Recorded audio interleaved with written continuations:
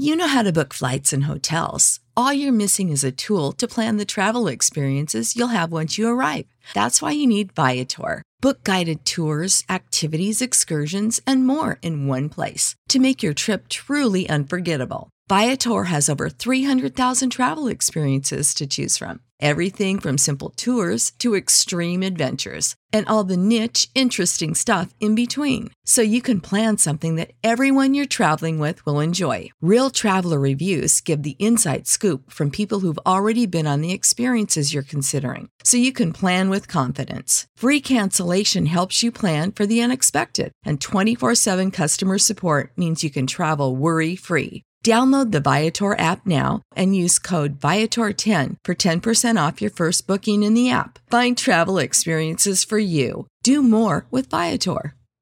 Support for this podcast and the following message come from Corient. Corient provides wealth management services centered around you. They focus on exceeding your expectations and simplifying your life. Corient has been helping high achievers just like you enjoy their lives more fully, preserve their wealth, and provide for the people, causes, and communities they care about. As one of the largest integrated fee-only registered investment advisors in the U.S., Corient has deeply experienced teams in 23 strategic locations. Corient has extensive knowledge spanning the full spectrum of planning, investing, lending, and money management disciplines. Leverage Corient's exclusive network of experts to craft custom solutions designed to help you reach your financial goals, no matter how complex they may be. Real wealth requires real solutions. For more information, connect with a wealth advisor today at Corient.com. That's Corient.com. Corient.com. I'm like a week behind on TV, or maybe 2. Are you going to use the I was on a tropical island excuse all the time now? Yeah. Mm-hmm. Pretty much. That's my I was in a tropical paradise and it was so hard. Yeah, I had to go swimming in the beach and put on sunscreen. Oh, and there's these beautiful flowers everywhere and sunshine. Yeah. I used to be taking pictures with my portrait mode of my camera.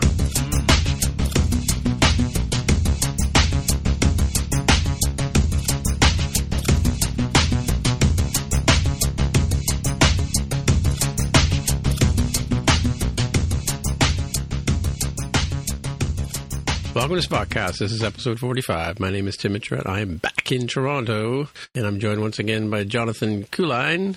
Aloha. Who's back in Mississauga. And, of course, we have Jaime Lopez Jr. back in Seattle, Washington. How's it going? All righty. All right, so let's dig into the fact check. So last week I had a little solo episode, and I felt very lonely talking to myself in my room by myself, all by myself on the tropical island, as Jonathan mentioned. Oh, you're lying. Come on, you enjoyed it.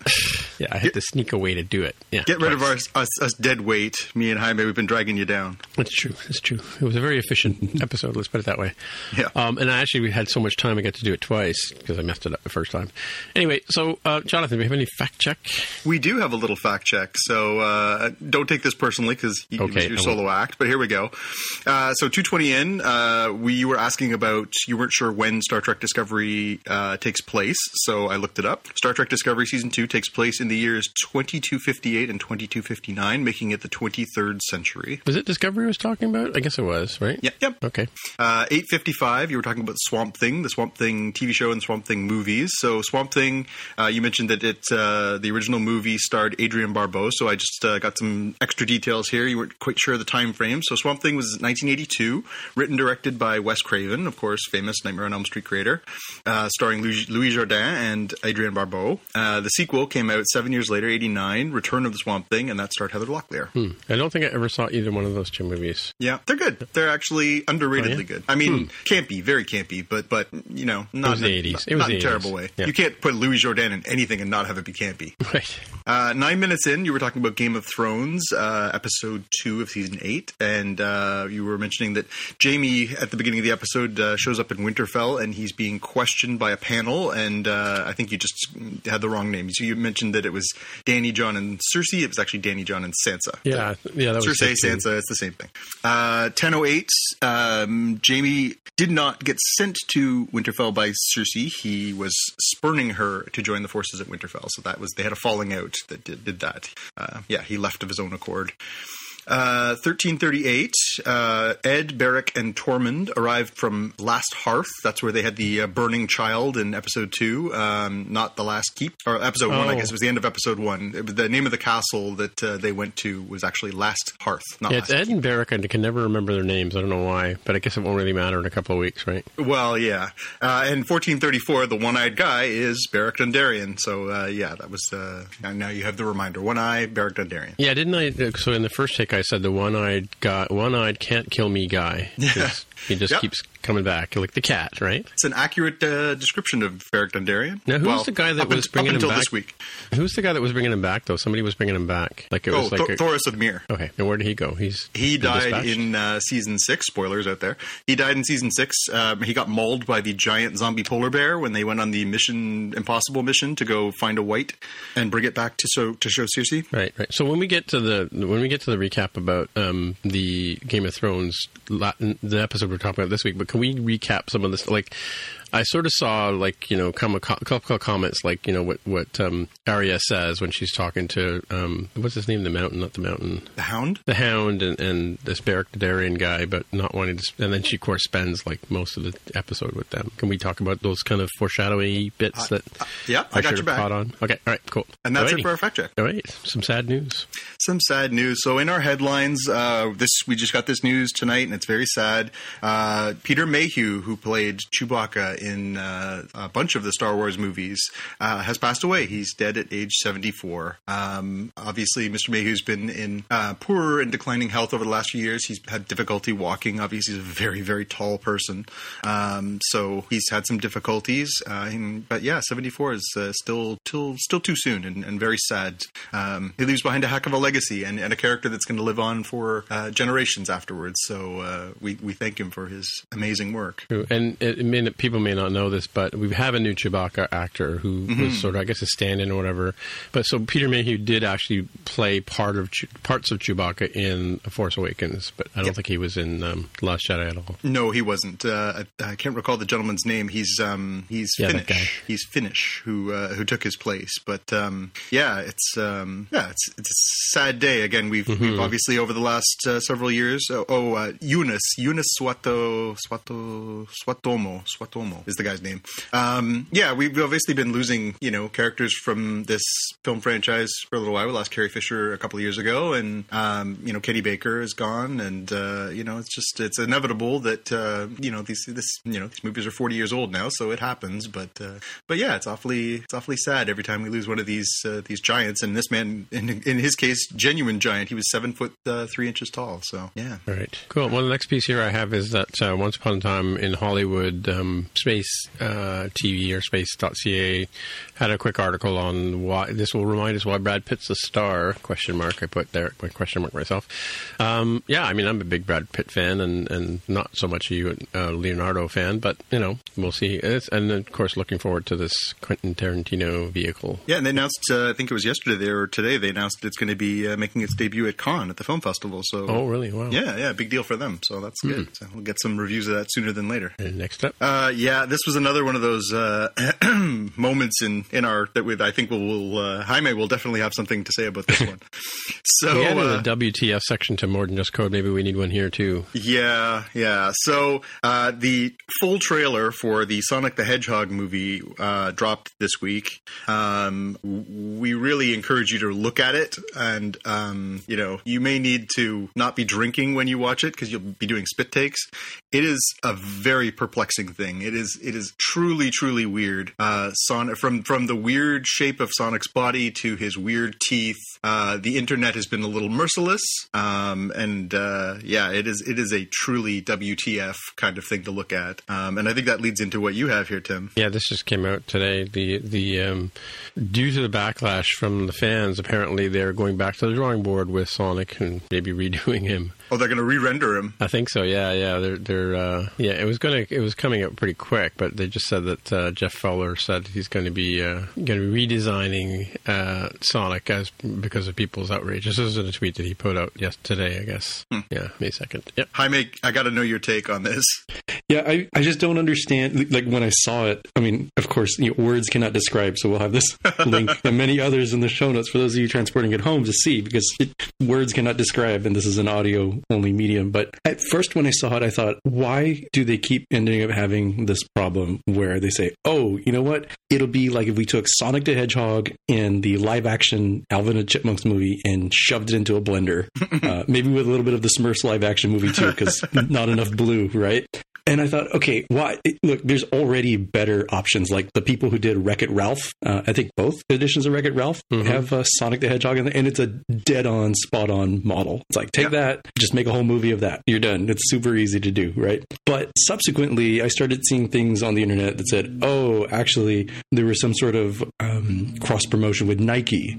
And if you make a cross-promotion with Nike, then you say, well, maybe we'll have more realistic shoes, so it looks like the actual shoe you can buy on the shelves. And then if you have that, you say, well, now this doesn't really fit in with the cartoony look. How are we going to deal with that? It's like, okay. And then so on and so. It's like these tiny little paper cuts, like these individual little decisions that don't seem completely baffling and stupid in and of themselves, combine Voltron style into one gigantic mess of stupidity. Like this could have been a completely original character, and it would be probably taking a little better than people had in mind. The fact that it is such an iconic character and it's a very, very simple design to deal with, and they completely blew it. Like I feel really bad because I'm sure there was a lot of artists who worked really hard on this, a lot of people who worked really hard. It's not their fault. I think it's more the fault of the executives who decided, oh no, it's got to be this way because of this shoe branding deal, or oh, it's got to be live action because normal people won't know and they won't understand. Like people watch The Incredibles, people watch Toy Story, people are totally fine watching a completely CGI movie that looks like a cartoon. Just go with that. Just make it easy. What we want. Yeah, it really did smack of that Alvin and the Chipmunks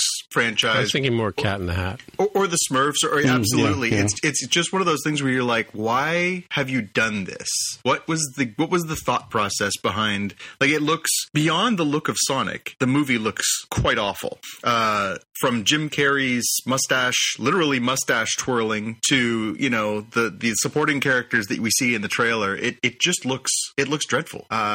Even if they nailed the look of Sonic, it would still look like a pretty dreadful movie. So I can't wrap my head around it. I know. All right. Millions of dollars went into this movie, folks, and millions more apparently will go into it if they're actually like scared enough that they're going to re-render the character. Yeah, I mean the best part of the movie is the very beginning where they have I think is it Universal or 20th Century where they have the circle. Paramount with the Paramount, the circle of rings. That joke right away worked, and then the rest was all downhill from there. Yeah, there's a lot of head scratching. I'll give them the final trailer joke where Sonic is inside the gym bag. Oh yeah, that was funny. That was funny. That sequence was unexpected. All right, got that one.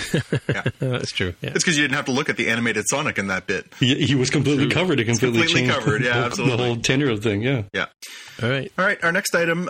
So the creators behind the Academy Award-winning Spider-Man Into the Spider-Verse, Phil Lord and Chris Miller, have just signed a new, very, very wealthy deal with 20th Century Fox to do all of their Marvel animated properties going forward for the next 5 years.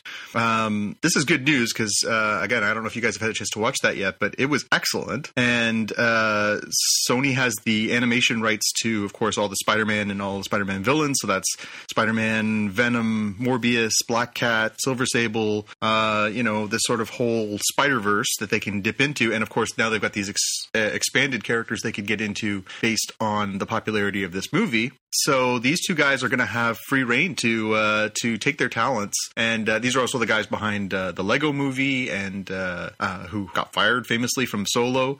So they're going to have an opportunity to put their stamp on the cartoon side of the Marvel universe in this way, and it's pretty good news because these guys are really talented. Yeah, I did watch half of the movie on the plane this morning or last night. I can't remember which one it was because it was like a weird red eye kind of flight, but So did you say these guys were the guys that got fired from Solo? Yeah. They were going to be the co-directors of Solo, and they're the ones who lost their jobs and were replaced by Ron Howard. Weird. And that was, again, it was that famous story we talked about in a previous episode where they lost that job, and their great revenge was that they got to stand there a few months later holding Oscars in their hands for Best Animated Picture, while Solo was the lowest grossing Star Wars movie ever. Right. So cool. We've also got some news from more from the Marvel universe here. So Disney Plus is the thing on the tip of everyone's tongues. They're getting all these great shows, but we got news this week that Hulu is going to get a couple of new Marvel shows as well, which kind of verifies our theory that maybe the more mature side of the Marvel universe will end up on Hulu, while the more family-friendly PG stuff will end up on Disney Plus. So Hulu is going to get 2 new shows. They're going to get a show based on Marvel's Ghost Rider, and it is the version apparently that was the one on Agents of S.H.I.E.L.D., played by Gabriel Luna. And they're also going to get a series based on Hellstrom, which is the Son of Satan series, classic 1970s series. Also saw some rejuvenation at the hands of writer Warren Ellis later in the, I think it was 90s. And, an interesting story to tell there. So, yeah, it's interesting to see that they're doing that split. They're doing the sort of, PG on one side and maybe the edgier stuff headed towards the Hulu side. Cool. You guys going to tune in for those ones? I don't know. Don't think so. Maybe it's a Nicolas Cage bad taste in my mouth Ghost Rider thing, but yeah, it's a cool character in the comics. Whether you're talking about the Johnny Blaze one from like the 70s-ish, 80s, or the newer one from like the 90s. I forget his name, Danny Ketchum or Ketchum. Yeah, absolutely. Yep. Yeah, it can be a cool character. And I actually thought that arc with him in that season of Agents of S.H.I.E.L.D. was pretty good. The effects were really good. The sort of pathos of the character was pretty good. So I think I would definitely give it a try. I'm not sure what to expect from Hellstrom, but it is an interesting character too. Again, the idea is that he's sort of a lord of the son of the devil, and but not necessarily a bad person. So interesting to see how they pull that off. Cool. Speaking of Disney Plus, rumor this week, I suppose, that there is interest in bringing the long rumored sequel to the classic Lucasfilm movie Willow to Disney Plus as a series. Personally, I'm a huge fan. I loved Willow. Has a very good spot in my heart.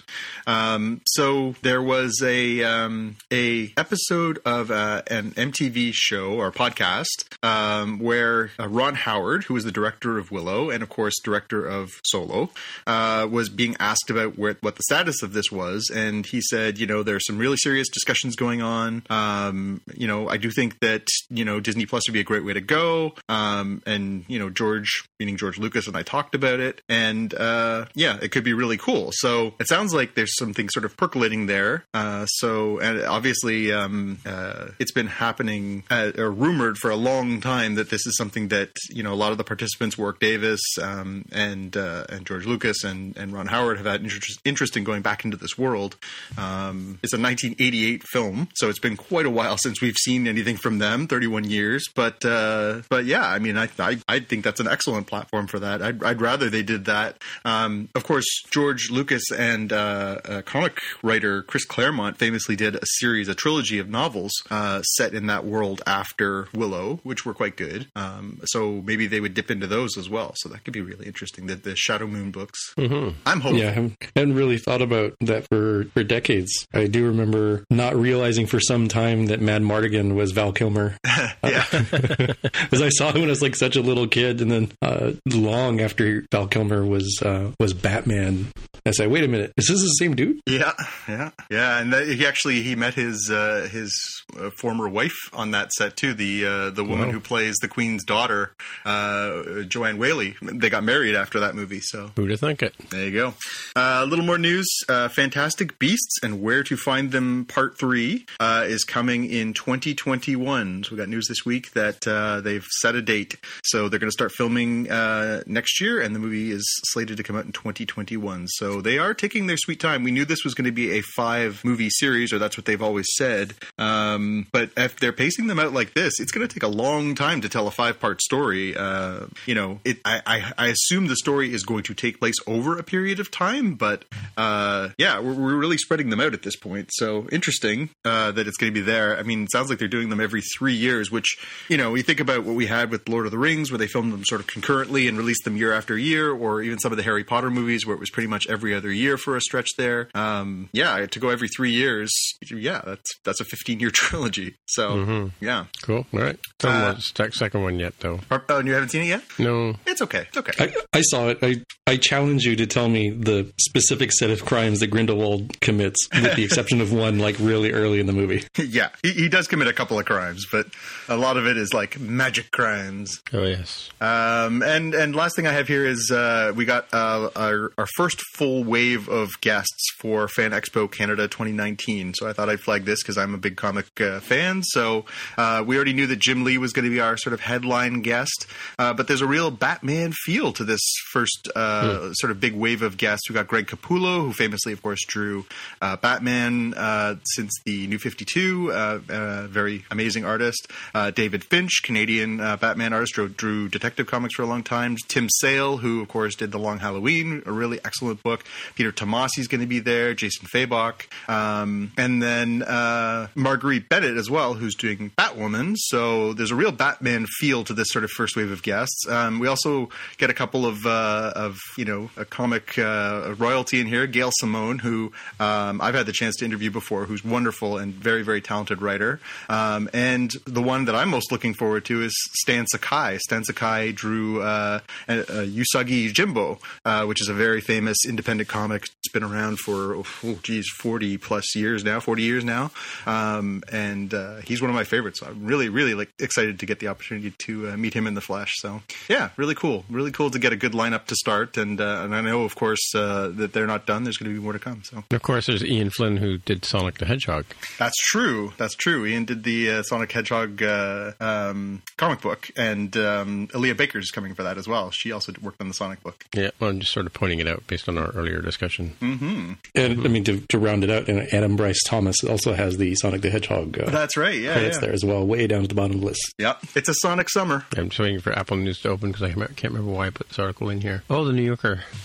Mm-hmm. So the article that was in Apple News from the New Yorker about the narrative experiment that is the Marvel Cinematic Universe, just talking about the whole going from Iron Man back in 2008 to today's, or this week's, last week's, 2 weeks ago, Endgame premiere. Hard to believe it was only last week. Yeah, was it only last week? Yeah. It literally came out a week ago, yeah. Yeah. So anyway, just $1 billion ago, sorry. Yeah. But that's no $90 billion, though. Yeah. But, our new expression on the show. But yeah, there's an interesting article here about all the whole sort of cinematic universe and how they built it and so on and so forth. Cool. All right. So have a read through that if you can. I'll get a better link than the Apple News one because I don't think everybody's into Apple News just yet. Alrighty. So I guess we've reached the main part of the show. We're going to do two things today. We're going to talk about Endgame, and we're going to talk about The Long Night from Game of Thrones, which is sort of a pivotal episode for a lot of different reasons. But so how do we want to approach Endgame? Are we doing it like all? I feel like the whole thing is one giant spoiler. So I think we're going to have to approach this one from, unless you want to do the 5-minute what you thought of it without talking about it in actual context, and then we can do a deeper one. But it's I think there's a lot to unpack from the actual thing, and I think we'd be doing our fans a disservice if we didn't actually get into the meat of it. So sure. Well, so yeah, let me just start with a question first of all, because I did have a little 10-minute nap in the middle of the movie because it was late in the day, and I'd just been traveling, whatever, and I went by myself. So, and of course, I can't complain about a movie that has timey-wimey stuff in it because I've always said that I like movies with timey-wimey stuff. Doesn't matter what they are. So I can't really complain about the solution to the end game here. But I do have a question. So there was a section there in the middle where the team jumps into the past, and in various, they all go in different directions, I guess. Mm-hmm. But they were talking to Tilda Swinton, who plays, and I can't remember the name of her character, who was the mentor for Doctor Strange. And she mentioned, I think she mentioned, or somehow somebody mentions that, the fact that you're talking to me means that, this isn't the same timeline or something. So what was I kind of missed sort of some of the theme of that part of the movie. Maybe you can fill me in. I don't know if we'll put this in the show, but. So the Hulk, Bruce Banner as Smart Hulk, goes to retrieve the Time Stone, which is, he thinks is at the Sanctum Sanctorum, which is the home of the Sorcerer Supreme in New York. He goes looking for Doctor Strange. Doctor Strange, of course, isn't the Sorcerer Supreme in that period in time. Yeah, 'cause he hadn't been discovered yet or whatever, yeah. He hadn't had his accident and he hadn't become the Sorcerer Supreme. It was still the Ancient One, which is the name of that character. They, non-personal pronoun, she's they tell Bruce that they can't give the stone to him because that would change the timeline. So she explains how time divergence works.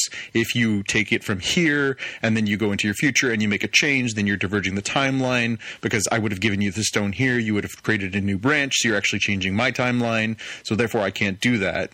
And then he says, well, what if I take the stone from you here in this exact moment, but then I return to you in this exact moment and hand the stone back to you, and then you can continue your adventures from there. And she says, they say that that is appropriate, and therefore you wouldn't create a new branch. However, you're right, and then this is going to be a theme as we get into this discussion. There is no way that the Ancient One wouldn't have, because she is informed of the knowledge of the future by the actions of what's happened, he has affected the timeline there, unless you take for granted the fact that he was always meant to be there at that time to take the stone to the future, use it, and bring it back, and that was always the flow of time. So It is temporal mechanics, and it is a lovely head scratcher. I've got a small laundry list of complaints as far as divergences in time that they did in this film. That's not my biggest one, but it is absolutely a valid one, unless, again, you assume that it had always been the way of things, that Bruce always came back there and always did that, and therefore that was always part of the timeline, that he always went back. It wasn't a change in the timeline that he went back, that you take for granted that he was always intended to go back, take the stone, do the changes, use the gauntlet, bring it back, and time was to continue from there. But it also presumes that behind the scenes of every Marvel movie, there has been these undercurrents of change that were always intended to be there. So you have to take that as a granted. So as long as you're okay with suspending disbelief on that, you can press forward with the way the movie plays out. Yeah. So, and I don't know if I've linked it back in here, but there was an article I saw the other day about. So two things. One, the article I saw the other day about the fact that they're streaming, or you can go watch all of the movies somewhere in the theaters, like 58 hours or something like that. Yeah, they did that before the release of the Avengers Endgame. They did a marathon. I wonder if those undercurrents are really already there, kind of thing. I don't know if anybody sort of talked about that. I don't know. I mean, I think to a certain extent there was a planning and there was a strategy, but I think all of it, it would be amazing film storytelling if that was always the intent. I think in the same way that J.K. Rowling writes, where she plants a lot of seeds in her writing that she either uses or doesn't use as she wants, so that she has narrative links to go backwards to. It is something that people who write sequential stories do. It happens in comic books all the time. You can either deliberately drop seeds along the way in case you need to use them, or if you're an amazing writer, you can map things out for years to come, presuming that you will be able to continue telling your story.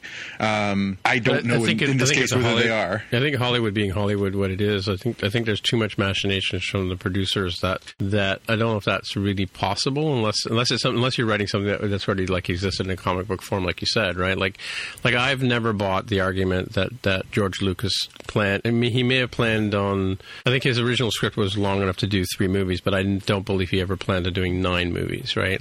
As he claims now, right? Because I think watching Star Wars, which is now called A New Hope, was such a fluke, like in terms of like its success that sort of led him to have the ability to go through and make the next 2 movies, right? But the fact that I planned it all along, I don't buy that for a minute, Yeah. Well, in this circumstance, you can really lean on the fact that you have 21 previous films, so you can mine those like gold, right? You can go back and you can, again, depending on the availability of the fellow actors and other circumstances, you can go back and really, especially if you're doing time travel and, different dimensions and all these different things that they're including in here, you can really go back and do a lot of stuff, which is really cool. So I think that's what they did. I think they basically got a bunch of really good writers and very creative people together and broke down like, hey, we could do this, we could do this, we could do this, and they did, and it's great. Right, and just like in Star Trek Discovery, which we talked about, is I think when Culburn, I've forgotten the name of the actor's name, but Anthony Rapp. He admitted that he was signed on for 1 season or whatever, and it wasn't until the writers went into the writer room. Oh, sorry, Culber. I'm thinking of Stamets. Sorry, that was my bad. Yeah. Sorry. We talked about this sometime last year or at the beginning of the season or whatever, end of the season, where he was in an interview and he sort of said, "Oh, well, surprisingly, they've asked me to come back and do stuff." So that's the case where the writers went, we can take this character and this relationship a little bit further if we bring him back and blah blah blah blah blah, right? Yeah. So I sort of mean by I don't think they planned to have him, or that actor, because obviously they want to have the same guy. Yeah, I don't think they planned on having him come back. But anyway, let's take it from the top in terms of where we are with Endgame. All right, well, I'm going to throw in my one live update by saying Wilson Cruz was that gentleman's name. Sorry about that, Wilson. We are big fans. Right. All right.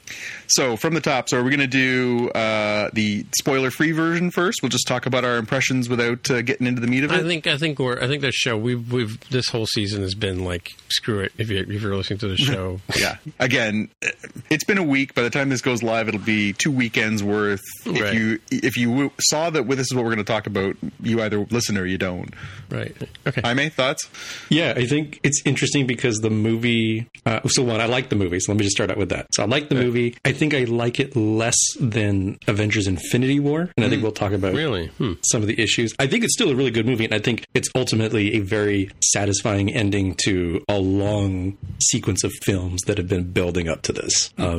I do like the fact that it takes your expectations, flips them upside down, turns them inside out, and then gives them one last quarter twist, which is all really good.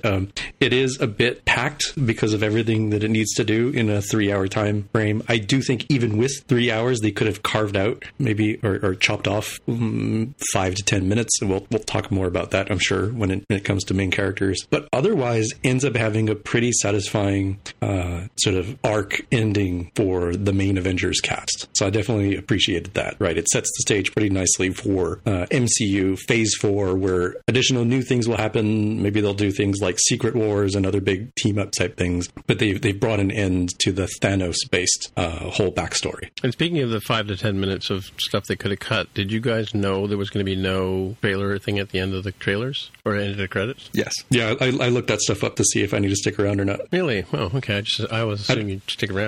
I blur my eyes just to make sure I don't see what it is. So I just searched for Avengers Endgame end credits, and then the first result was it doesn't really have an end credits scene, but it has some end credits stuff. And so I was like, all right, tell me what it is. We have to fill me in on that because I missed that, obviously. All right. So Jonathan, what do you think? I enjoyed it too. I think as far as fan service goes, especially for the sort of non-hardcore comic fan, as far as the fan of these films of the Marvel Cinematic Universe, the fan service level is extremely high. I think if you went into this, obviously there are some sad moments and some moments that will have very long-lasting ramifications for where the next wave of or phase of Marvel movies go. But I think there is so many moments where you're like, whoa, I can't believe I'm seeing this on the screen. Whoa, I can't believe I'm seeing this on the screen. Oh, there's that character and that character. And they do the fan service really, really well. It's really compelling stuff. And I can't say I didn't enjoy the heck out of it. I agree with Jaime. I don't think it was the best of the movies. I think there was certainly the fan service sometimes came at the expense of clarity and in the same way that there was a subversion of expectations in Infinity War that I think a lot of people sort of were surprised by. Obviously, I wasn't, because I have been a comic reader forever. I think in this way, the way that it played out was not predictable, but that it played out the way it did was predictable. So I think that was a little bit of my only sort of small, again, it's not even a complaint. It's just an observation. So I think as far as the culmination of this sort of chunk of it, it's also strange. I mean, as we talked about, there was no end credit piece, so there was no tease for the next thing. So where they go from here and how they choose to move forward, and whether there's a cohesiveness or a separation of Marvel movies going forward, whether there is, another 20 movie arc, or whether this is all piece by piece, or maybe they'll do smaller arcs where they'll lump 10 or 15 movies together and then do something. How they go forward from here is a really interesting discussion, especially as we start getting into our spoilerific talk about this with the outcomes for some of these characters. So, well, as a non-comic book guy on the show, because I used to read Casper and Superman and Spider-Man and the odd Archie comic that I found my sister's left lying around. As you know, I've never really been a big serial story. I mean, I love serial stories, don't get me wrong. I love the like the Dickens and Asimov and Heinlein kind of ways of doing things, but I've never really been a subscriber to comic book graphic novel kind of approach, right? So as an outside observer, I guess, I really enjoyed the whole arc of all the different stories and the way they wrap them up. I'm a little concerned about when we have characters that end up not being able to make another movie because of professional or personal decisions or whatever, or they were written that way. I'm concerned, like can we lay it on the table, like characters like Black Widow, like they're not going to be able to go beyond this particular story unless they play with timelines or whatever. For Scarlett Johansson, right? I know they're planning on making a prequel movies, I believe, right? Well, I guess that's part of our discussion we can have. Yeah, and also, Gwyneth Paltrow also mentioned that, before the movie came out, that she was not going to be doing any more what's her name? Pepper Potts character portrayals, which, I don't know, the smarter of us in the group smarter of us in the room, I should say, probably figured out where that was going.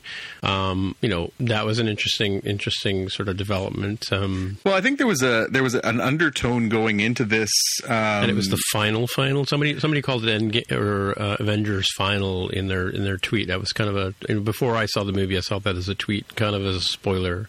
Yeah, I think there was an undertone from a lot of the actors. They were all very close to the vest, obviously, as you would for something like this. But there was an undertone of finality to this for a lot of the more established stars for multiple reasons. I think everyone's aware of some of the contract issues that some of the actors have had, as far as the fact they're getting paid rather titanic amounts of money. So if they wanted to sign them to a multi-picture deal to do this many more, that it's not necessarily cost effective for a studio to pay $30 million a person if they want to do these big, 25-star filled films. I think when we look back at this movie in, 10, 20, 30 years, it will stand as one of the single greatest, most impressive feats in movie making. And I don't mean that because of its spectacle, and I don't mean that because of its scope. I mean that in the fact that they made some of these stars. They made Chris Evans a star. They made what's his name, Thor Hemsworth, a star. They had some established stars. Robert Downey Jr., although he was kind of a waning star when they brought him in to be Iron Man again. A bit like Mickey Rourke in that sense, yeah. They made made these people into something huge, and they are huge, but that allowed them to have a cost effectiveness to them, so that they, you know, they certainly got paid very well, particularly Robert Downey Jr. apparently, because he took points on anything that Iron Man was in, so he made hundreds of millions of dollars making these movies. But that allowed Marvel to tell the story and have these characters and use them the right way and bring them all together for these last couple of movies in a way that is, I think it's unprecedented. I've never seen a movie. That was honestly my takeaway as I was walking out, was like, I will never see a movie that has this many top of their game A-list Hollywood stars in one film, I think, ever again. I just can't imagine, like, unless they make it, which they certainly could. They made this happen. They could make this happen again, but it'll take them another 10 years of starting out with smaller named actors and stars and building them up and making them into stars for the next wave of things, and then bringing those people all together. It's astonishing when you see those credits roll, and you're just like, the credits roll for a full minute before they get down to like supplementary cast. You're just like, I cannot believe how many stars, A-list stars, there are in one picture. True. But do you think that there's somebody at Marvel, like in you know, deep in the bowels of Marvel, who, you know, when they inked the first Iron Man, kind of sort of said, you know, this is where this can go. Do you think that has there been one person, like I don't know if it's like the lady who's behind all the Star Wars stuff, Kennedy, I believe, right? Kathy Kennedy. Yeah, it's Kevin Feige. Is there somebody like that at Marvel that has that sort of like has been there through the whole ride kind of thing? Yeah, it's Kevin Feige. Kevin Feige has been the producer and the sort of visionary behind this whole thing, and he's worked with some exceptionally talented filmmakers, you know, producers, directors, cinematographers and everything through the line, as well as actors, to bring this vision to life. But he has been the through line for this whole thing. Because that's how you get buy-in from people like Benedict Cumberbatch, who doesn't need this movie at this point, you know, or even at the point that he does Doctor Strange. I mean, you know, he's got the Sherlock stuff going. He's got, you know, just about, and he's got his whole Cumberbatch bunnies. I forget what they call them, Cumber bunnies, or what do they call the fans of him? Anyway, you guys have no idea what I'm talking about. Cumber babes, huh? If they aren't, they should be. There's a name for them. He mentioned it on Graham Norton on an interview. I'll find it. But yeah, the fact that you know, like someone like him doesn't need this role. I mean, Gwyneth Paltrow, admittedly, I don't know where she is in her career, but she didn't debut to play this. What's her name from Thor? Queen Amidala. Natalie Portman doesn't sort of seem to fit in this kind of role. I always found it odd that she would play in Thor as well, and she was in this movie for like 30 seconds. She was not actually in this movie, to be fair. Oh, I could have sworn I saw her face somewhere. She was. They used repurposed footage from Thor: The Dark World. She did not film anything new, although apparently she did do some voiceover work, so that you can hear her voice. She got a credit, right? She got a credit because she actually came in. The footage they used was from Thor: Dark World, but some of the voice work where you hear her voice in the hallway and stuff like that, she re-recorded new lines for this film. I looked that up because I was very curious, because she had sort of said previously, I'm out, and didn't want to go back and do it, but apparently they convinced her to come back and do that voiceover work, for which I'm sure they paid her a couple of shekels. I think it's amazing that they had Renee Russo come back and reprise her role too. Excellent, you know? Yeah, beautiful. And especially the way she kind of like sees right through this Thor, saying, all right, so this is where we're getting into the spoiler part of the show, folks. All right, okay. We may have crossed that bridge a few minutes back. Well, so go 2 minutes back. You know what? We're trying to talk about this movie in such a way that I don't know if we're doing this on purpose, but we're not giving away the major plot points, but we're giving away some, like in this particular case, that Renee Russo comes back. Okay. Yeah. Well, I mean, we already talked about timey-wimey, so there's the element there of they're going into timey-wimey, and that's going to lead to crossovers. Okay, so here, let's talk about this particular point. I love the part where Paul Rudd says, wait, you mean Back to the Future is BS? Yeah, it is. It absolutely is. You and I have joked about that for years, that somewhere in an alternate universe, Marty's girlfriend is on a porch and is about to be shot by the people that own that house, because that's not his house. Right. Or her house. Her house. Yeah, exactly. Yeah, like, He created a new timeline. It's the second that he interferes with his parents' first meeting, he creates a new timeline. Everything that happens from there forward didn't previously happen. That's not how it happened, because he remembers a different future. So he's changed the timeline. So the timeline that he's from, he's actually Marty from a different timeline. And that's how he knows about a different future. It's inexplicable temporal mechanics. That's all that you can explain that as. It's not that Marty lived that way. It's that theoretically he replaced the Marty from that timeline. How that worked out, I'm not sure. Somewhere there's a Marty floating in infinite loops of space. I don't know. Well, and there's also the fact that Benedict Cumberbatch in the first movie says, I only see one possible timeline where this works. Yeah. Right? And so we're meant to believe that the end, by the time we get to end of Endgame, that's the one timeline. Yes. But then, again, we'll get into Spoilerville, because the temporal mechanics of this do not hold up under scrutiny. You have to suspend disbelief watching this movie, because how time works and how the conclusion of this movie plays out are not lined up. There's just no way. There's just no way. So, any other thoughts, Jaime, before we get into Spoilerville? No, I think I've said all I can say with... Oh, well, you know what? I take it back. The one thing I can say that's non-spoilery is a little bit of flavor as to why I kind of prefer Infinity War, and that's because I think Thanos is a bit more well-rounded in Infinity War. Mm-hmm. And he's still reasonably well-rounded. He's not, complete mustache-twirling villain, but he's a flatter, more two-dimensional character as compared to Infinity War. So let's take that for a second. Is his solution to what he does in Infinity War wrong? Because he thinks he's solving a problem in that there's too many people and too much overpopulation and not enough food to go around, and that's why he's splitting the universe in two. Yeah, he says the universe is out of balance, and the only way to correct the balance is to basically split the universe in half go, half stay. It's a radical solution to a realistic problem. Right. Is he right? Are we talking about like an ethical debate here? Yeah. That's my question to you. Is that? I mean, look, it comes back to something I mentioned before, that I saw an interview with Alec Baldwin, and he was on Inside the Actors Studio, and I forgot the name of James, his name, the host of the show, asks him, like, how do you feel playing these bad guys? Like, how do you the bad guy in Glengarry Glen Ross, or all the other, or the doctor who, I forget the movie he played earlier in his role where he plays a doctor who makes a decision and gets sued, malpractice or something like that. And he said that when you play a character who is the bad guy or on the bad side of the story, you have to believe that you are 100% right in what you're doing. Absolutely. Right. So that comes back to we're all trained to hate Thanos, right? But is Thanos wrong in what he does? No, I think he fits in, and I think again, it's a real testament to the acting of James Brolin and the writers who created it.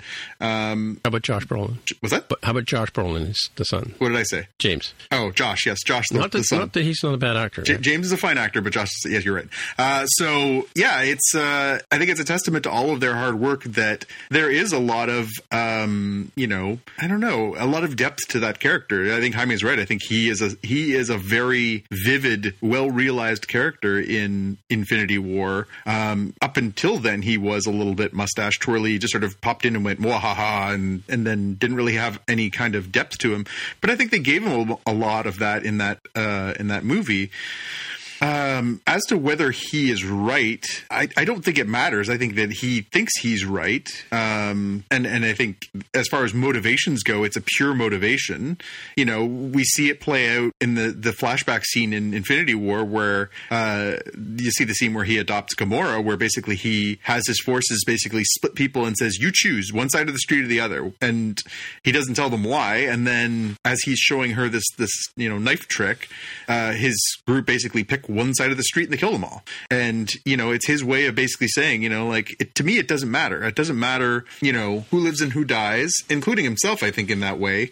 I don't think he cares that it's costing, there's a moral issue behind it. For him, it's not about that. It's about, this needs to be done. And I'm the only one who has the, ability to put my feelings aside and just do it. So it's a good motivation for a villain because, again, again, you're right. He just thinks he's right and that needs to be done. And he knows that it's costing him. Again, you see in that scene where in Infinity War where he has to kill Gamora. He does it and he's clearly regretful, but he considers that the price of doing business and it's a price he's willing to pay. And we see that at the beginning of this movie. And again, a little spoiler if you haven't seen it, but when we first encounter Thanos post-snap, again, he isn't necessarily happy with all the decisions he made, but he knows that he had to do that. In his mind, he was doing the right thing and he's willing to live with that. So Right.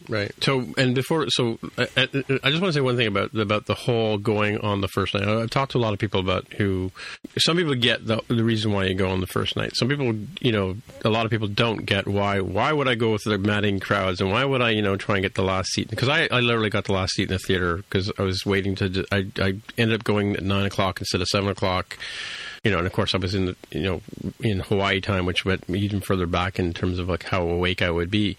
I ended up getting the last seat in the theater, but it was on the first night it was the Friday, right? So it was the premiere night. And the reason why I like to go on first night is because you're there with people who genuinely care about this particular set of movies, right? Mm-hmm. And of course there's a scene, I'm not going to give it away, but there's a scene where Captain America has this feat of strength, let's say, right? Mm-hmm. And one guy in the theater just went, yes, as loud as he could and just started clapping because I don't know if he read it in the comic book or whatever, but he was totally behind the decision that Captain America would have this unique skill that, to solve a problem, right? We may not talk about it, I don't know, but you know what I mean? Like that's what I mean, the enthusiasm. And he like lit up the whole theater when he said that. It was like I think it was probably 100 people in the room. It wasn't a huge place, but everybody got it. Everybody got into the sort of the enthusiasm of that person. That's why I go on first nights, right? Yeah. No, I agree with you. I vividly recall when you and I went to go see Phantom Menace. Again, Phantom Menace, whether you have quibbles with it or not, it was the first new Star Wars movie since 1983, and it was a big effing deal that they were putting this into the theaters.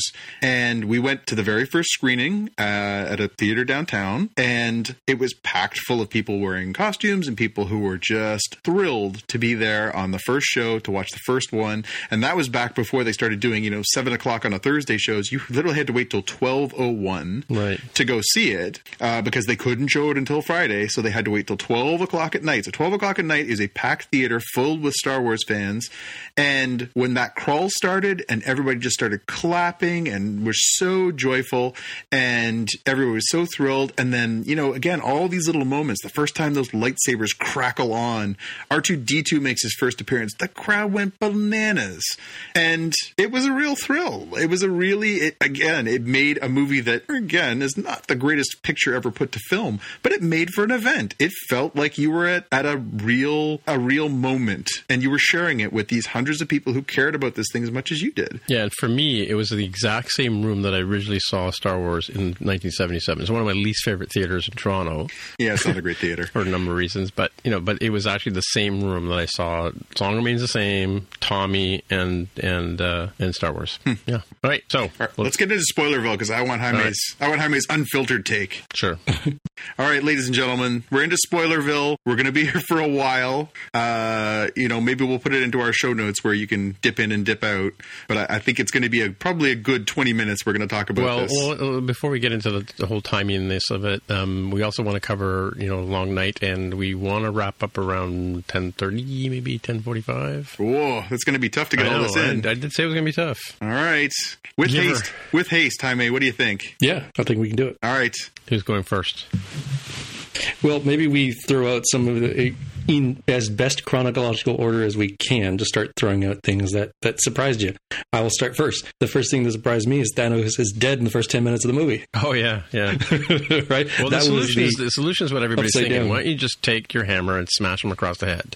Yeah, the biggest surprise for me was the 5 years later. Oh, really? That was the first one where I had been able to discern from watching the trailers and just thinking it through that there was going to be a conflict with Thanos. I didn't predict it, just exactly what time I was saying I didn't predict it was going to be that early into the movie, but that they came out of that scene, which was so, they confronted him, they killed him, and it was this big moment, and it was like, wow, where do you go from here? And then it cuts to darkness, and then it cuts to 5 years later. That was one of those like, oh man, like I did not imagine that that's where they were going next. Yeah, right? that was pretty crazy. Yeah, that one really caught me off guard. Again, some of this stuff was, it was good storytelling, and I think it was really well executed. The fact that they basically, they start off by killing Thanos, they confront Thanos, they save Tony Stark, they confront Thanos, they kill him, and then they cut to 5 years later, and then we pick up our heroes from there with what they've been doing for the last 5 years. So we one by one we sort of bring them all together. Scott Lang appears out of the quantum zone, and then the story sort of picks up with, oh, maybe there's a way to undo this, and it just sort of picks up with,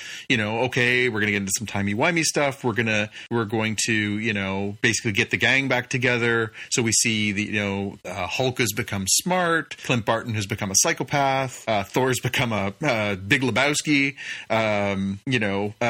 Natasha has thrown herself into her work, Steve is trying to help the common folk. We sort of get everybody, and then they all bring it back together to try and figure out a way to do this. And then we get into basically like an hour of timey-wimey stuff where they travel through time trying to get the stones, build their own Infinity Gauntlet so they can undo the snap, bring everybody back, and go from there. And then, of course, that becomes confounded by the fact that that they end up in the past running afoul of Thanos and his folks again, which then this starts to become a murky mess. And this is where I start, seeing threads that I want to not pull, but I can't stop my brain from doing it. Sure. Where if Thanos from the past comes into the future and then dies, then Thanos in the past couldn't have possibly committed what had happened. So then you've actually split the timelines. There's two timelines there. And then Captain America goes into the past, and then he changes the past, but then he comes into the future, which actually wouldn't be the same future because he would have changed the past. And he ended up making out with his niece at one point, which is really gross. So that Captain America would have gotten frozen in ice in 1945, revived in the 2000s, joined the Avengers, fought with them, gone back in time, lived out the events of Winter Soldier, which involved him, and Civil War, which involved him making out with Sharon Carter, who is the niece of Peggy Carter, and then goes back through this adventure, lives through it, gets in a time machine, goes back into the past, and lives happily ever after with Peggy up until the year 2023, which is where this last movie ends, at which point he's an old man, which means he lived that whole stretch full of time from whenever he went back and met with Peggy, ended up with her, and lived happily ever after, enjoying Sunday dinners with his niece, thinking, I made out with her. Ew. Yeah! I mean, we're watching like Star Wars on this show as well, so that's kind of par for the course. I guess. And watching Game of Thrones is par for the course. There's a lot of incest happening on our popular culture, I gotta say, but at least he's not blood related to this one, because we'll get into Game of Thrones in a little bit. But what do you think about the Streets of San Francisco, Michael Douglas? I thought that was awesome. Pretty successful. That was awesome. Yeah. But then the guy playing Tony Stark's dad, I don't know if that was successful. Yeah, I mean, he had played him in previous movies too. It's John Slattery, who was, of course, in Mad Men.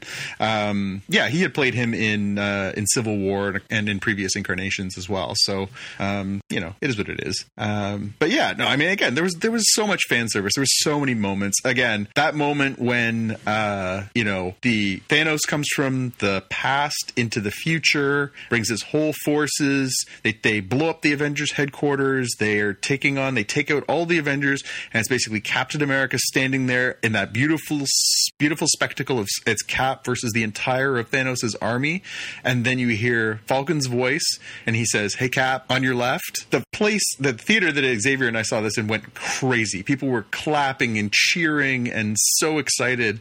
And as each one of those groups of heroes suddenly reappeared, and you see everybody's back to life, and it's the Wakandans, and it's the Guardians, and it's Captain Marvel shows up, and I get all these moments And yeah, people were just going ballistic. They were so happy. And that's the fan service, right? People were just like, yeah, there's that scene where that character meets that character and that character comes back and they do this. And people were thrilled. Will there be a movie where they go around explaining how they convinced all those people to jump through these time portals and come to the future and solve this problem? No, completely unnecessary. Completely unnecessary. All right. So what about the scene where, and I'm sure that I don't know if the Twitterverse has exploded on this yet, because like I said, I've been avoiding the Twitterverse, but the scene where Gamora shows up and Denai from Black Panther shows up and all and Brie Larson and they did the whole A-Force, the Avengers, the Women of Avengers. Is that what that was? Okay, I wasn't sure about that. Yeah. This is very fan servicey moment where all of the women of the Marvel Universe basically have a scene where they're like, how are we going to get from here to there? And they're like, we got your back. And it's all these incredible female actors and incredible, characters are all like, blah, blah. It was a little heavy-handed, to be frank. It was a little, okay, like, I don't think it was necessary. The undertone was like, we're here, you don't need any men. Like, it was just a little overserved, but it was still kind of a kick to be like, yeah, they have actually got a lot of good characters, assembled in one place. It is cool to see them all together, even in that really over the top kind of way. Right. My other favorite moment beyond the 5 years later and beyond the On Your Left, the scene in the elevator with Captain America, where he's trying to get the staff, Loki's staff, and they're in the past and they're riding in the elevator and it looks exactly like the elevator scene from Winter Soldier. He climbs in there and he goes in and it's all those guys who attacked him in the elevator and you're going to thinking like this is going to play out just like that scene, and that was such an amazing scene, and he's like, Hail Hydra. That was so good. That was such a great bait and switch. That was such a great bait and switch where they're all just like, what? And they hand him the staff and off he goes. Genius. So how about you, Jaime, favorite moment? I think I would go to one of the ones like, I was definitely at a theater where people cheered when Captain America proved himself to be worthy enough to call Mjolnir. Yeah. Right? People definitely cheered like, that part, right? And that one calls back way back to, you can go as far back as the first Thor movie where it's made very clear that you have to be worthy to have it. But also the fact that Captain America was like almost worthy in Age of Ultron, right? He was able to slightly move Mjolnir when nobody else could even touch it at that point in the movie. Yeah. And of course, the culmination of it that we've been sort of beaten around a little bit is there are casualties. There are permanent seeming casualties. Now, again, I will reiterate, nothing in comic books is permanent. However, Robert Downey Jr., clearly there was some, issues with him continuing in this role. One, he may not want to do it anymore. Two, he allegedly got paid $75 million to make this movie.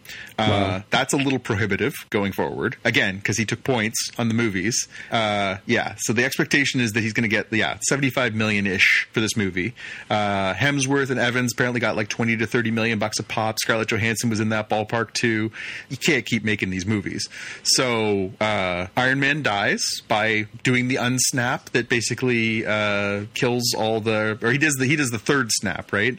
Hulk does the second snap. The Thanos does the first one in Infinity War. The second one is Hulk snapping to bring everybody back, except for a couple of notables. Oh, is that what that was? Okay. So he did the snap that basically undid everybody who died, but didn't take them back 5 years because Iron Man was adamant that his daughter had to live. But then the third snap was Tony Stark doing the snap that basically killed all of Thanos and all of his forces. Right. But at the cost of his own life. So at the end of this picture, we've lost the Black Widow. So Natasha dies.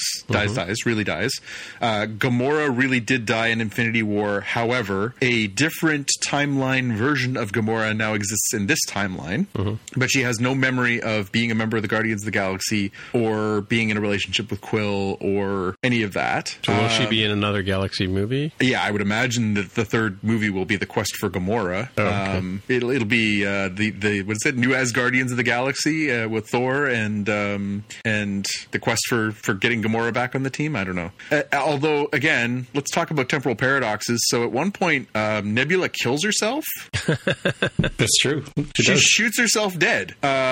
She shoots herself from the past, dead in the future. So it's the year 2023, and 2014's version of Nebula comes in there, and the only way to stop her is to blast a hole right through her chest. So I'm not sure how you work that one out. Well, is this the quantum theory where there are multiple universes and we're now in another universe? Well, every decision that gets made through this process branches.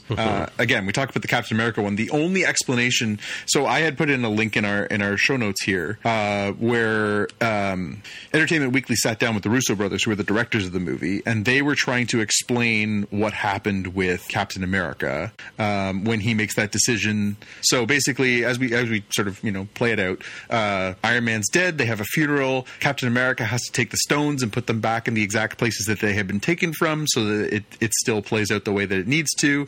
He also takes Mjolnir back, because Mjolnir has to go back to Thor in the events of Dark World so that it can be used and continue forward and eventually be destroyed by Hela. And so Cap goes into the past. He ends up doing that, and they're waiting for him to immediately reappear, and he doesn't. And then it turns up he's an old man. He's sitting on the park bench just down by the lake, and he basically says, I decided to get myself a life. I met a girl. I stayed. And he passes on his mantle of Captain America to Falcon. So he's the new Captain America. So the question I have for you is that something that happens in the comic books, or not in that way, but Sam is Captain America, or has been Captain America on a couple of occasions in the comic books. So there is precedence for Sam being Captain America. There was also precedence for the Winter Soldier, for James Barnes being the Captain America too. So it was interesting. I wasn't sure where they were going to go with that, if they were going to have it play out that one of them was going to get it, or one was and one wasn't, or if there's going to be a who gets to claim the title kind of deal. But it's pretty clear from the way that they're doing there that Captain America is passing it on to the Falcon. But yeah, he basically goes. So he makes the decision that he's going to go to the past. He's going to get a life. So he meets this girl, and then from that moment on, he's changed the timeline too, because again, we've seen in the events of Avengers over the years and Captain America that there has always been these allusions to the fact that Peggy Carter met a mystery man and married him, and she was happy with whoever it was, but I don't think it was ever intended to be that clear that it was secretly Steve Rogers. Right. Yeah, because how would they keep that secret? That was on my list of canonically dead and or non-existent. So Agent Carter's kids were a big question mark in my mind. Yeah. For that reason. And the Vision is also... Yeah, so Vision also clearly dead, although they make it clear in Infinity War that the download of his information was to a significant place by the time that he was killed by Thanos. So, absent the stone, the different personalities that made him up and the personality that he had could, to a certain point, be recreated. He has been stripped down in the comic book storylines. He has been stripped down to next to nothing before, and sort of rebuild the body, reintegrate the mind. There are some gaps, but he's still more or less himself. I have a feeling when they do the WandaVision series, which is what they're apparently going to, it's the stupidest name I've ever heard, they're apparently going to call the Disney Plus Vision and the Scarlet Witch series.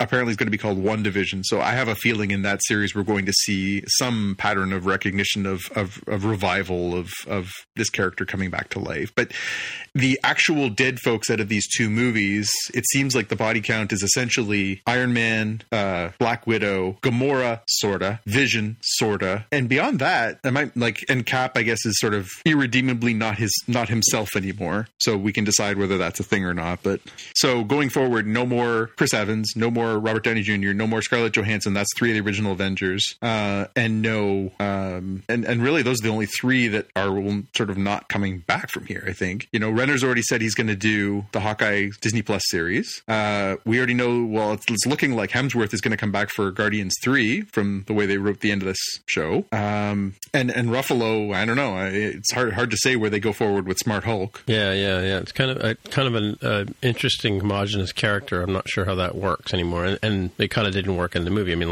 I don't mean from the point of view of unsuccessful, but he wasn't. Even though he thought he was the one that could do this, he wasn't able to do it like the snap, right? Well, he he does the first snap, but it takes a toll. Like we see him in the aftermath with, pretty severe sort of burns and scars, and his arm is in a sling. And again, you'd assume that somebody with his sort of regenerative health issues that, he'll be back to his normal self. Yeah. Does he go back to being a greeter at Walmart or something like that? Or what happens? Yeah. Who knows? Well, the last two things I want to point out is the one thing that I think could carve out time from in the film, and you'd be probably in a better spot. It drags a little bit when Tony Stark meets his father, Howard Stark. Yeah. I would have liked it to be a very quicker sort of like tip of the cap. And they go into it a little too long, I think, because they wanted to connect the dots, between his relationship with his father and his relationship with his daughter. But I think they went just like they needed to trim out minutes out of that conversation, and I think it would be a crisper, more fulfilling sort of overall package. It doesn't really bring down the movie, but it noticeably slows it down, in my opinion. So it's the Jar Jar Binks of this movie, or what? No, it just seemed like it was the Robert Downey Jr. gets his screen time because it's his last kick at the can kind of, it seemed like an opportunity to give him more screen time, frankly. In a movie that's packed with famous people, I think it was basically like, how do we get an extra 5 minutes or 8 minutes of Robert Downey Jr. screen time? Right, too. Yeah. And the other thing I thought was kind of interesting was the fact that, technically speaking, you don't have to snap your fingers to use the gauntlet and the stones. No. Thanos just sort of made that sort of statement and fulfilled the gesture because that was like his thing to do. But clearly all you have to do with the Infinity Gauntlet is, just close your fist enough for it to activate whatever interface it happens to use.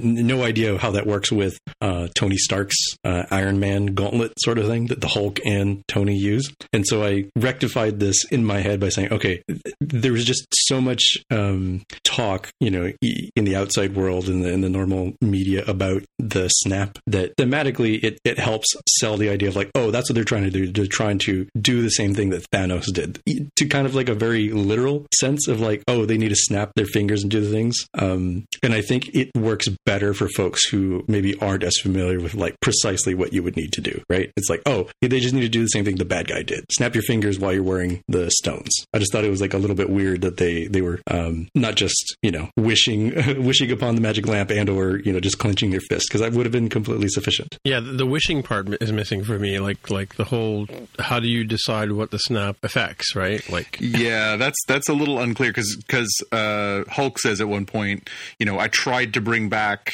Natasha, I tried to bring back the Black Widow, but I couldn't. So he was clearly thinking, he was trying to sort of think clearly what that message was, that, okay, I want everybody to come back, but I want them to come back to now, but I want them to be, So, okay, here's my biggest plot hole. I'll do this quickly. So the moment that they realize that Hulk's snap worked is supposed to be a sweet moment. The movie opens with Hawkeye on a picnic with his family. His family vanishes, and that precipitates him going off the deep end because he's clearly a family man. They established that in previous movies. Okay, fine. Right.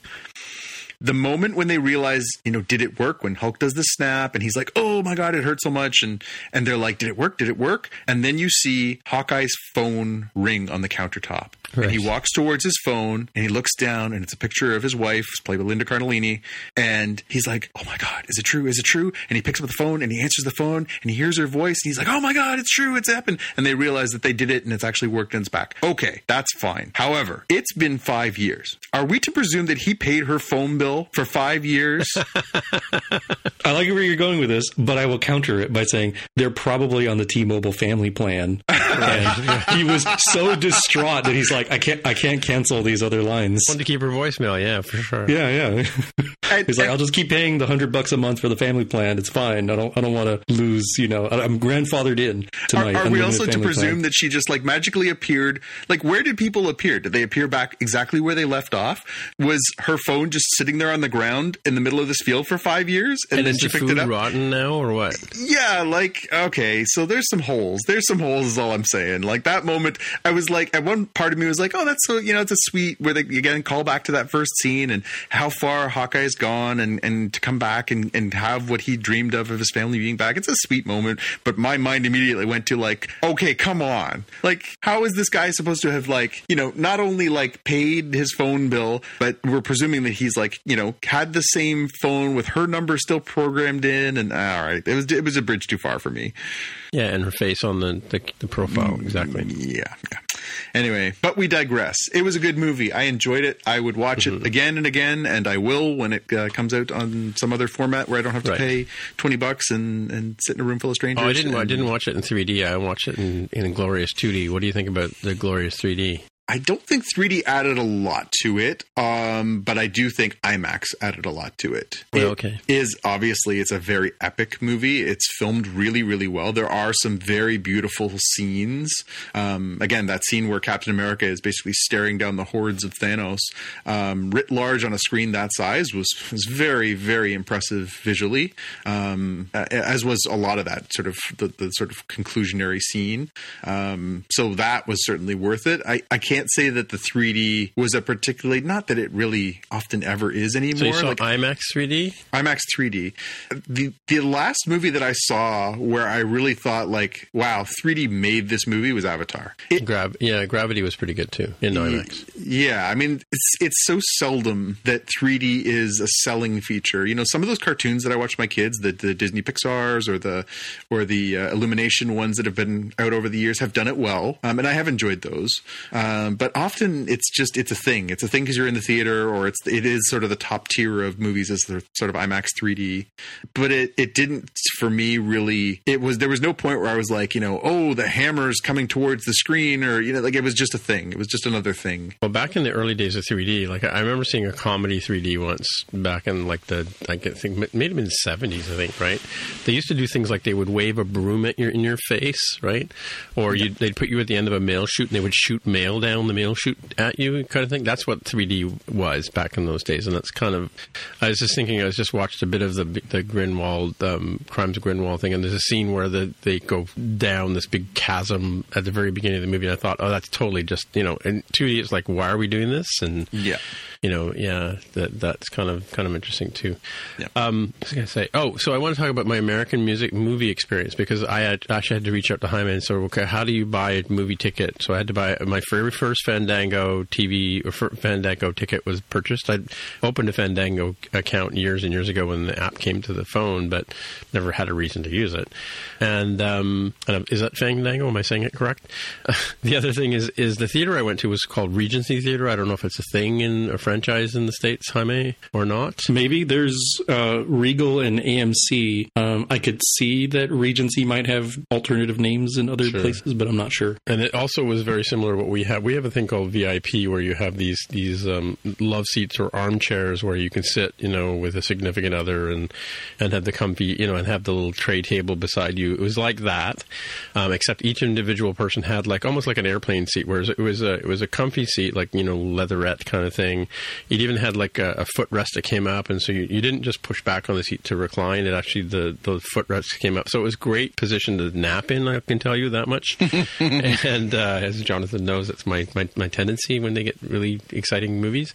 But yeah, it was interesting, and the screen wasn't huge, but because of the comfy seat and the small venue, you know, I was surprised at how many, like, when I look at it, you know, when you go to select your seat and you only see like, you know, 30 seats, you're like, what size is this theater? You know, there used to be a theater downtown at the Eaton Center, which is pretty much like watching television, you know, like, yeah. It's pretty small, but yeah, that was my movie experience. So yeah, let's wrap that up and let's move on to, we've got 10 minutes or so to cover The Long Night, which, you know, so here's my two things. I watched 2 episodes of Game of Thrones. I watched episode 2 and episode 3 on my iPhone, right? Which meant that I had to battle with glare, you know, because if I was watching during the day, I got the sun in my face and I couldn't see.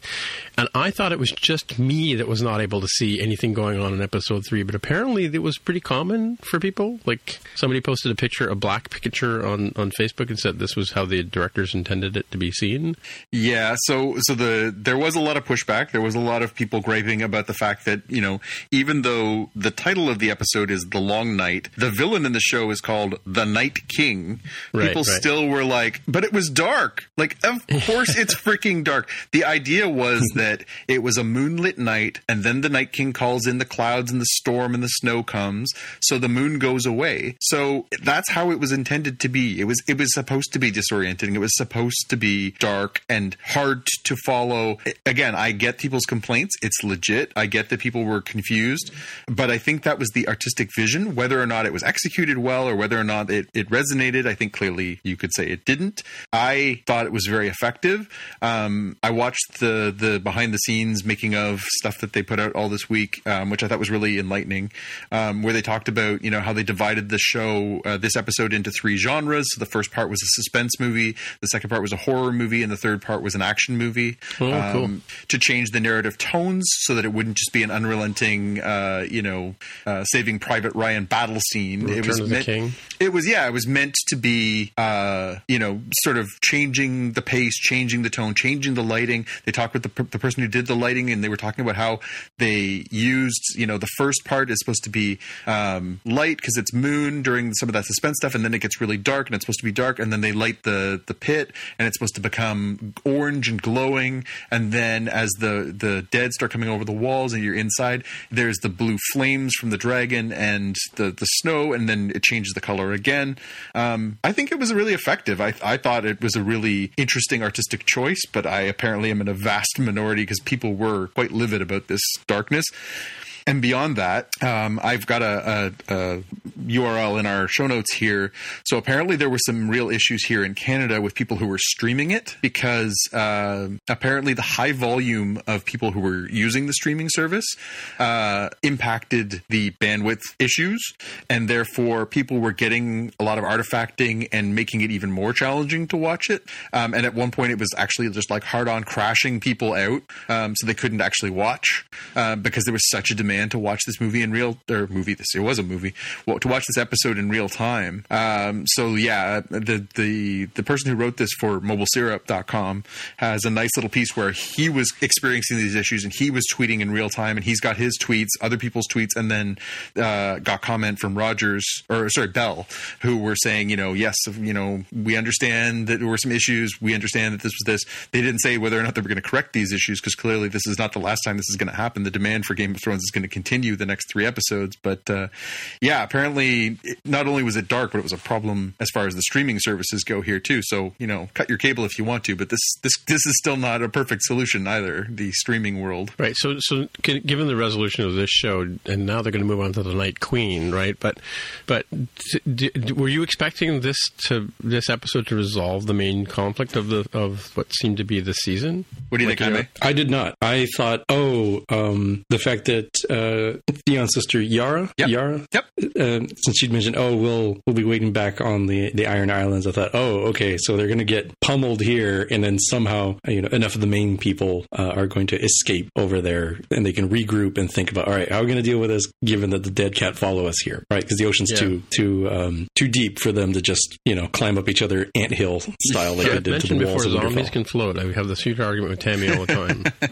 Yeah, but not enough of them, right? Like the ones that are decayed enough, it's like, all right, whatever, those ones just sink to the bottom. That's okay. We'll pick off the floaters. They seem to have this whole World War Z kind of approach to climbing walls too, right? Yeah. They just scramble over each other. Yeah. Or I like the way that they when the firewall was set up and they thought, we'll put this firewall up, that'll solve the problem. They'll just stand there and stare at the fire, and then the Night King kind of does the Jedi mind trick with his hand, and they start sacrificing themselves into the fire, right? And so the rest can crawl over, right? I thought that was a really cool strategy. Yeah, I think from the point of view of like how the battles go on, the little conflicts and skirmishes go on. I mean, it looked like they were getting their asses kicked pretty heavily, right? So absolutely, no, but I think quickly it was the way that it was playing out. I'm in the exact same boat as Jaime. I think I had sort of thought, well, this was going to be a humongous battle, but it wouldn't be the final battle. This would be a humongous battle where it was going to cost the life of some of our A-list cast, and then we were going to regroup and have another final battle later on. Right. So as this episode played out, where the sort of opening beat, where the Dothraki, the Red Woman shows up, and the Dothraki are there, and they have their aurochs lit on fire, and they charge into battle. Okay, first of all, tactic number 1: never put the cavalry in front. Just putting that out there. But they put the cavalry in the front, and they charge towards the hordes without even seeing them. They just just charge through there. Maybe not the best strategy. And you see that moment where they're all going through there, and all of a sudden you see the Aurochs all come unlit, and then like 5 guys come back and are like, that didn't go well. That's when you sort of had this moment of like, oh, this is going to go bad.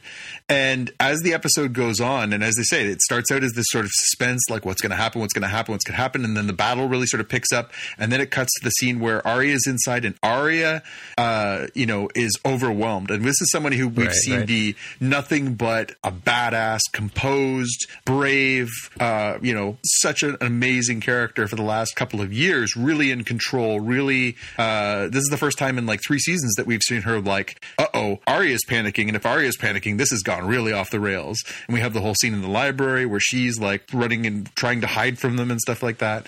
And then we cut from that to, we've lost some characters. So we see Ed dies out on the field saving Sam. We see Lyanna Mormont, little Lyanna Mormont, the Lady of Bear Island, gets smucked by a giant, ends up taking this giant out, and as she goes, but we see her die, and that's pretty, you're like, wow, that's something. And then we see Beric. Beric takes, one stab too many, and Beric dies. So we're like, okay, so far we're only looking at like tier 2 characters, but you're like, okay, they're killing some people off. And then you just see the waves are coming, and it's getting bigger and bigger and bigger. And you still haven't seen any major deaths, but things are starting to look worse and worse and worse. And then the dragons fight, and there's fights inside the walls, and then the fighting goes over the walls, and it's inside the castle, and you see Brienne and Jaime and Pod backed up against the walls, and they're not looking good. And Dany and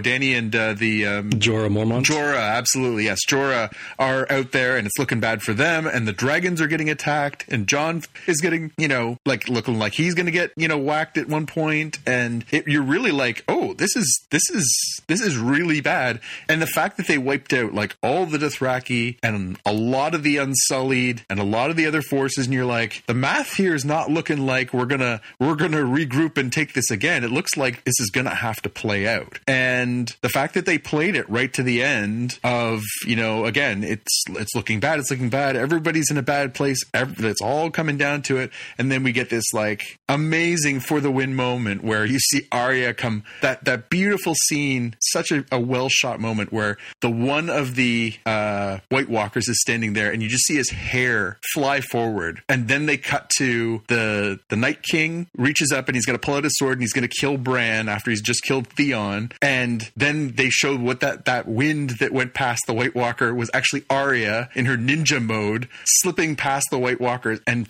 flies out of nowhere like Michael Jordan in 1986 and drops the knife, and you see the Night King turn around, he grabs her by the throat and the wrist, and you're like, oh, that's not good. And then she does that great drop and stab to the gut, and then poof, and then just like dominoes, it all starts playing out, and you get to that moment, and you're like, okay, first your reaction is like, yeah, Arya, what a badass, what an amazing moment. Mm-hmm. But then you're also like, that was it. Like, yeah, that's what I mean. Like, oh, that was easy, But and the whole since the first scene of Game of Thrones, the TV series, is that scene with the guy running from the White Walkers and the body parts and everything like that. From then till now, they've been the existential sort of thing that's going on here, and to have it sort of all wrap up in a neat bow in that one episode was really surprising. Not unsatisfying, not poorly done. It was amazingly well done, beautifully filmed. Again, I love that sort of 3-act structure where they had the different types of things. I love that we got time with a bunch of different characters. We lost Jorah as well. We lost, some, Theon and Jorah are arguably A-list cast members. They've both been there since episode 1. They're major characters in their way.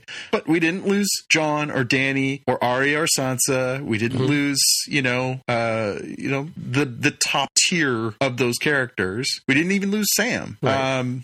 Jaime, Brienne. I mean, they telegraphed, and I will say, I love that about this show. This whole show has always been about subverting expectations. They set up Brienne to die so well. They set up Jaime to die. They set up Grey Worm to die. They set up Missandei to die. All these people were like on the hit list, and none of them died. died. Yeah. But also what I liked about it too, in terms of the resolution, was that it goes back to the very first scene of like when Ned Stark is watching Arya in trying to do the boy things, right? Yep. Or traditionally boy things, and her training as the man with no face, right? Or what do they call him? Faceless man. Yeah. Faceless man. A girl has no face, and all that sort of training. The training with the stick with the evil girl in the training that she goes through. And I mean, I've got a clip here from Twitter of a guy who says he can't stop watching this scene, and it's the scene of Arya training to do the scene that she does with Brienne, where they're sparring. Yep. And Brienne gets the upper hand on Arya, but Arya, well, here's the thing: Maisie Williams apparently is right-handed, but the character is left-handed, so she learned to sword fight with her left hand. Yeah. And so the whole thing, at 12 years old, she did that. Well, the whole thing though is that she the way she kills the Night King is exactly the same way that when she's sparring with Brienne, she gets the upper hand or lower hand on Brienne, because Brienne's focusing on her left hand and she drops the knife to her right hand. And there's a scene of her and the two actresses practicing this. Yeah, I've seen it. Yeah, it's great. Then there's a scene of her, I think that I can't remember if there was actually it was in, I don't know if it was in this season or it was very recent, like maybe the end of season 7, where Brienne and Arya are first meet up. Yeah, it was last season. Yeah, and she does the knife drop. So the whole knife drop thing, like the whole giving the, what did she call it, her sword sting, the fact that she says needle. It's the fact that she says to Sansa, stick him with the pointy end, which is what she was told back in the day, right? Yeah. This whole training, she's like the Luke Skywalker of this whole franchise without being obvious, right? So the fact that she's the one that jumps in and solves this conundrum at the very last second, like you said, the kick-ass, everybody, you can always count on her to be the one to come through it. So in her part of the storylines, right? The fact that it was out of the blue. I mean, Well, it wasn't. It wasn't. So I mean, out of the blue from the point of view, I'm going to throw it out to you guys. So the scene where Beric dies, they're inside. So Arya's escaped the library. The Hound and Beric come in to help her out. Beric does the one-eyed guy. That's the one-eyed guy. Okay. Does the very Christ-like pose to block the hallway. They keep stabbing him over and over again. The Hound and Arya get ahead. They get into the main hall. Beric comes in. Beric hits the floor and he dies.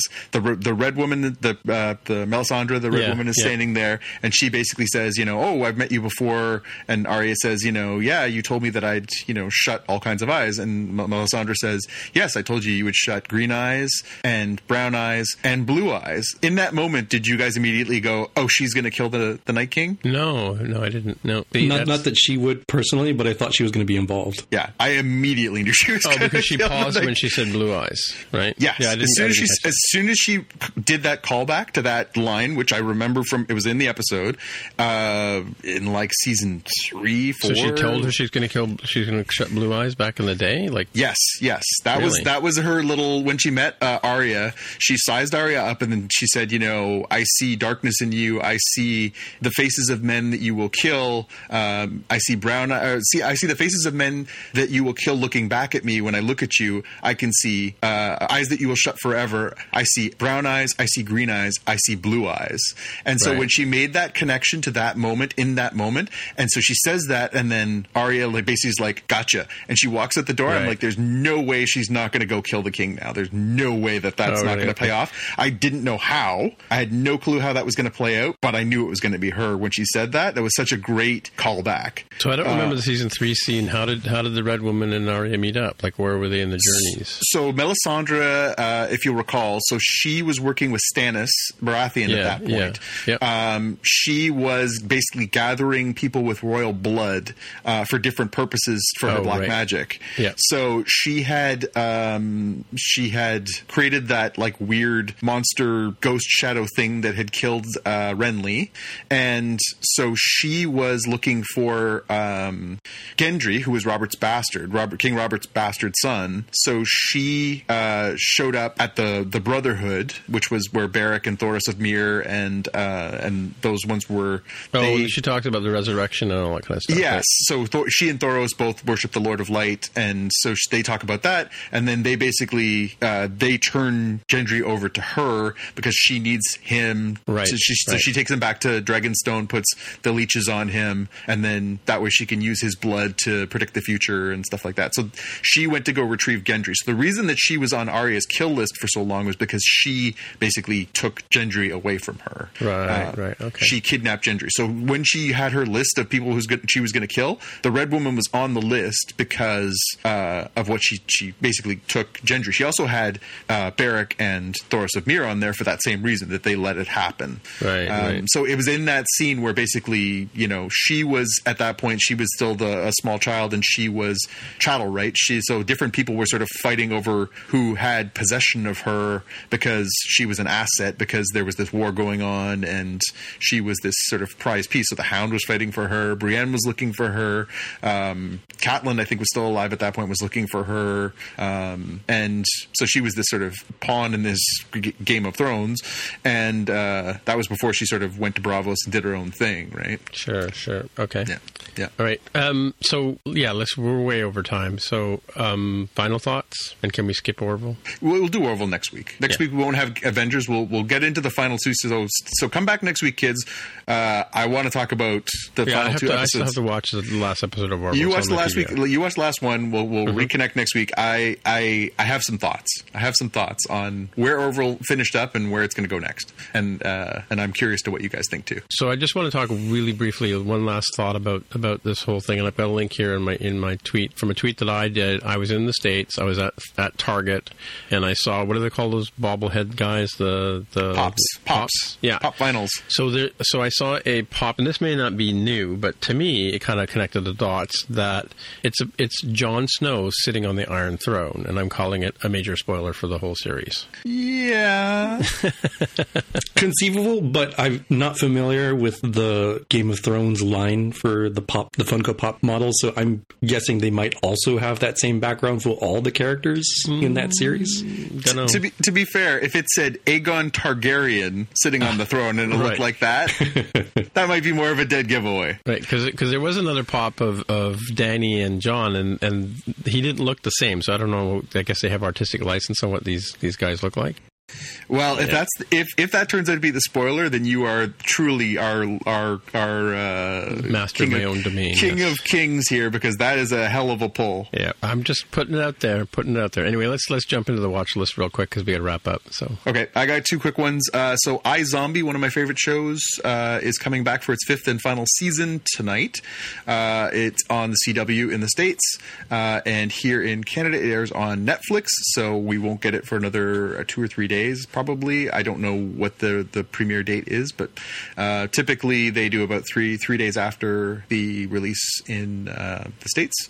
I love the show. It's great. Rob Thomas, of course, also creator of Veronica Mars, which is coming back this year, has done a great job. The cast is wonderful. And he's promised that this season is going to be about resolution. He's planning on tying all the different threads up in a nice, neat bow over the course of the last, I think there's 14 episodes or something like that for the season. So I'm excited and curious to see how they wrap all this up. It's gotten pretty big in scope, and it's such a great show. Great sense of humor, lots of fun twists, and looking forward to that.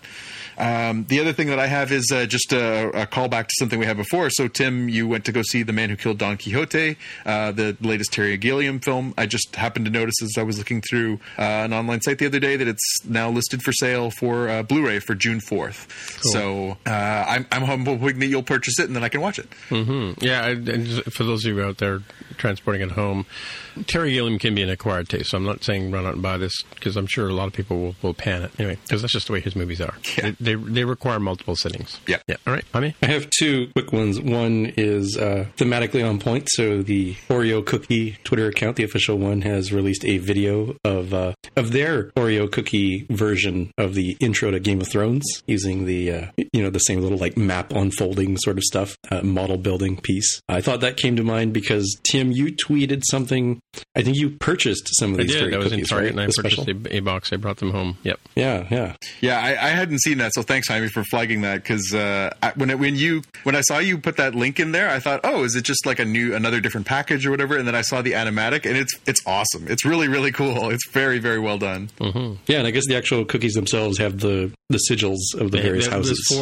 4 houses. Apparently, there's 9 houses were vying for this throne. Well, originally there was a lot more houses. Now, really, we're down to a couple of houses. There's the wolf for the Starks. There's the dragon for the Targaryens, and then there's the Lannister lion.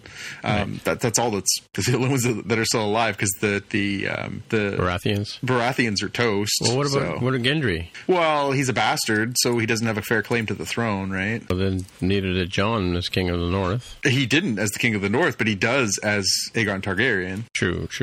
Yeah, that's that conflict to go with, though, too. All right. Yep. Anyway, what's your other thing here, Jaime? Yeah, there's still a lot of confusion about what exactly happened with the timey-wimey stuff in Season 2 of Star Trek Discovery, but Nitpicking Nerd on YouTube, who is wearing a delightful Zoidberg from Futurama-looking face mask, in about 10 minutes, and on a very cheap whiteboard, and I'm pretty sure I have the same exact whiteboard, I think these are dollar store Daiso ones, shows a timeline of all of the different jumps and everything that occurs over the time. So if you're still very confused, I'd say watch this video. I think it does a pretty decent job of showing and laying out all the different things that happen. Cool. All right. Well, that's going to have to wrap up another episode of Spotcast. So, Jaime, if people want to get in touch with you in the future, where would they find you? I'm on Twitter as @DevWithAHair. And Jonathan, if people want to get in touch with you? I'm on Twitter and Instagram as @JPKNews. Alrighty. And my name is Timitra, TIMMITRA on the Twitter machine as well. You'll find me. So, until next time, we'll see you in the future. Bye. Bye. Bye. That concludes another episode of Spotcast, streamed to you via Subspace Signal. I'm friend of the show, Greg Keogh, joining you from Sector 001. If you want to find out more about the podcast or see the episode show notes, visit the Spotcast website at spotcast.com. You can get in touch with your Star Trek nerd hosts on the website or follow them on Twitter. They're @Spotcast. If you have feedback or questions, send them a tweet with the hashtag AskSpotcast. If you like the show, please consider recommending it to a friend, writing a review on iTunes, or pledging any amount of Gold Press Platinum at patreon.com/Spotcast. You can find details on how to help them out on the website, spotcast.com/sponsor us. Thanks for listening, and we'll see you in the future. Wishing you peace and long life.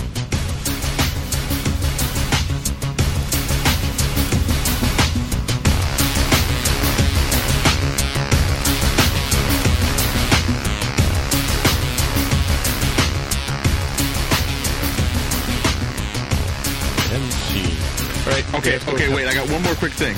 One more. All right. I've been thinking about Jaime's You're cutting into our friends, break. Yeah, friends and family plan from T-Mobile here. Yeah. Are we to assume that while he was a rogue ninja killing bad guys in Mexico and in Japan, that he was paying his phone bill? Yeah. I mean, they don't show him having like hacker skills to like leech off of, hacking into other people's accounts or something. So wouldn't they be able to just find my phone to find out where he is and stuff? Yeah. Maybe he just leaves it. Maybe he just leaves it there on the farm. Yeah. That's true. In the rain. This one's going to bug me for a while. I'd like to thank you for throwing that wrinkle at me, Jaime, because now I'm going to be thinking about that in this factor as well. Mm-hmm. I think we need to take it to the internet, and you need to start asking people online, like, explain this part to me. Yeah. Does the T-Mobile family plan? Yeah. Could somebody please clarify the lifespan of a friends and family plan for T-Mobile? Yeah, so this afternoon, we one of our iPhones didn't survive the holiday, and so I was trying to resurrect one of my old SIMs, and I found out that when you move from one SIM to another, they disable the SIM. So there's another plot hole there, right? Like, does the T-Mobile family plan keep the SIMs alive? This and more on next week's episode of Spotcast. If he's still paying, and people are upgrading, Apple's we'll talk about business results in the next show on MTJC, but Apple's having difficulty with people not upgrading. So yeah, if he's still sticking around with an iPhone 6, why not? Well, I recommend salt water for Apple's upgrade plan. That seems to work really well. All right. Talk to you later. Always a pleasure, guys. Later. Bye. See ya. Bye. Save big money now on new siding from LP SmartSide at Menards. Update and beautify your home with your choice of 13 timeless colors of pre-finished engineered siding. It's durable and includes a Sherwin-Williams factory finish paint warranty that means no painting for years to come. View our entire selection of siding from LP SmartSide today. And don't forget to check out our flyer on Menards.com for all the great deals happening now. Save big